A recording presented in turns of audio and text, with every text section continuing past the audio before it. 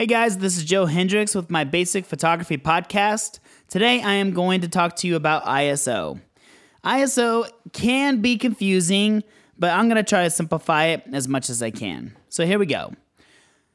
A low ISO means a low film speed.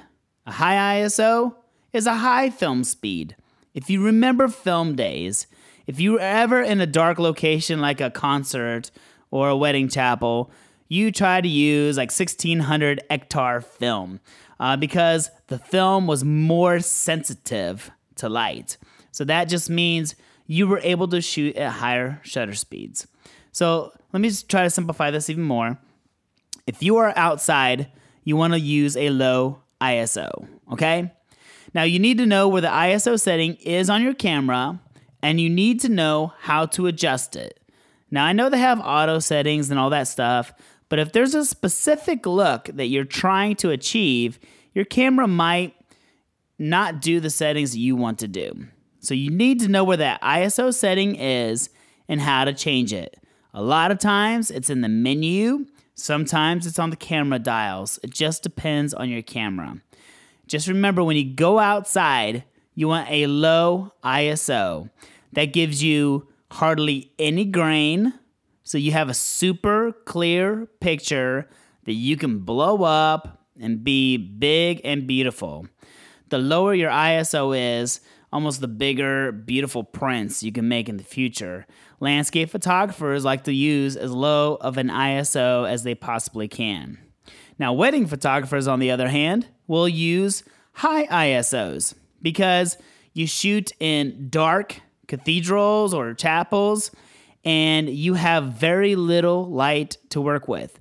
So you need a film speed, or ISO, that is more sensitive to light.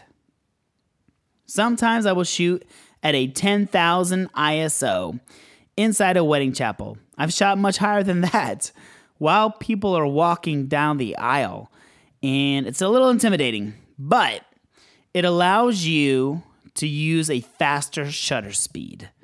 So you want to try to get as much light into your camera as possible, so you have to use a high ISO when you're in a dark area. Now remember, outside, low ISO. Inside, high ISO. When is a time that you can use a low ISO inside? Do you know?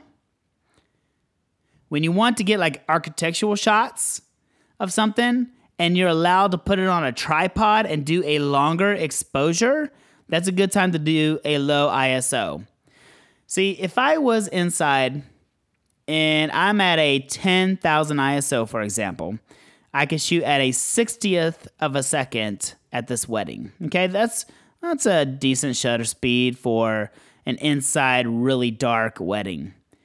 Now, if I was to do nothing else to my camera but just change the ISO, and I had the same film speed, same aperture, same everything else, same lens, everything, same camera, then I would get a darker image because now my film speed is not as sensitive to light. I need a whole lot more light to expose at low ISO, which is why low ISOs work really good outside. So a higher ISO is going to be more grainy, but you can kind of help that out with some software nowadays. And a low ISO is not going to be grainy, okay? So just remember that as you go out. Remember where to find your ISO, how to change it, and how to use it in your different scenarios. The last thing I'm going to say is always remember when you're going inside to outside or outside to inside, the very first thing that you should be changing every single time is your ISO. Because your ISO is like the foundation of everything else that you do.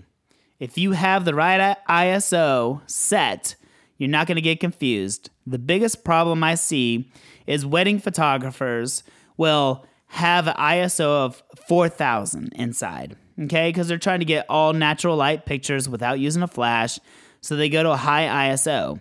And then they step outside, and they have to take pictures really fast, And the first picture they take is a test, and they forgot to change their ISO back down to like 100 or 200. And their image is really, really bright. Well, they're overwhelmed with the stress of a wedding or whatever shoot you're on, that ISO is the last thing they think about. And the first thing that most photographers think about is changing your shutter speed. So now you've gone from a 60th of a second shutter speed and you're shooting 2,000 shutter speed or 4,000 or 8,000, whatever camera allows. And you're still at that high ISO and you are trying to understand why you're shooting at such a high shutter speed when earlier you were not. So it gets confusing. But if you remember to always change your ISO first, you're going to be ahead of the game in so many ways. Guys, I hope that was an easy explanation. If you have any ideas of how I can make it easier for you, please let me know. I'm trying. I'm new at this. So we're going to work on this together, and I'm going to explain it to you as best as I can. If you have any questions for me, email me at joe@joehendricks.com. I'll be more than glad to talk about them on my podcast. And, let's take better pictures together. Bye.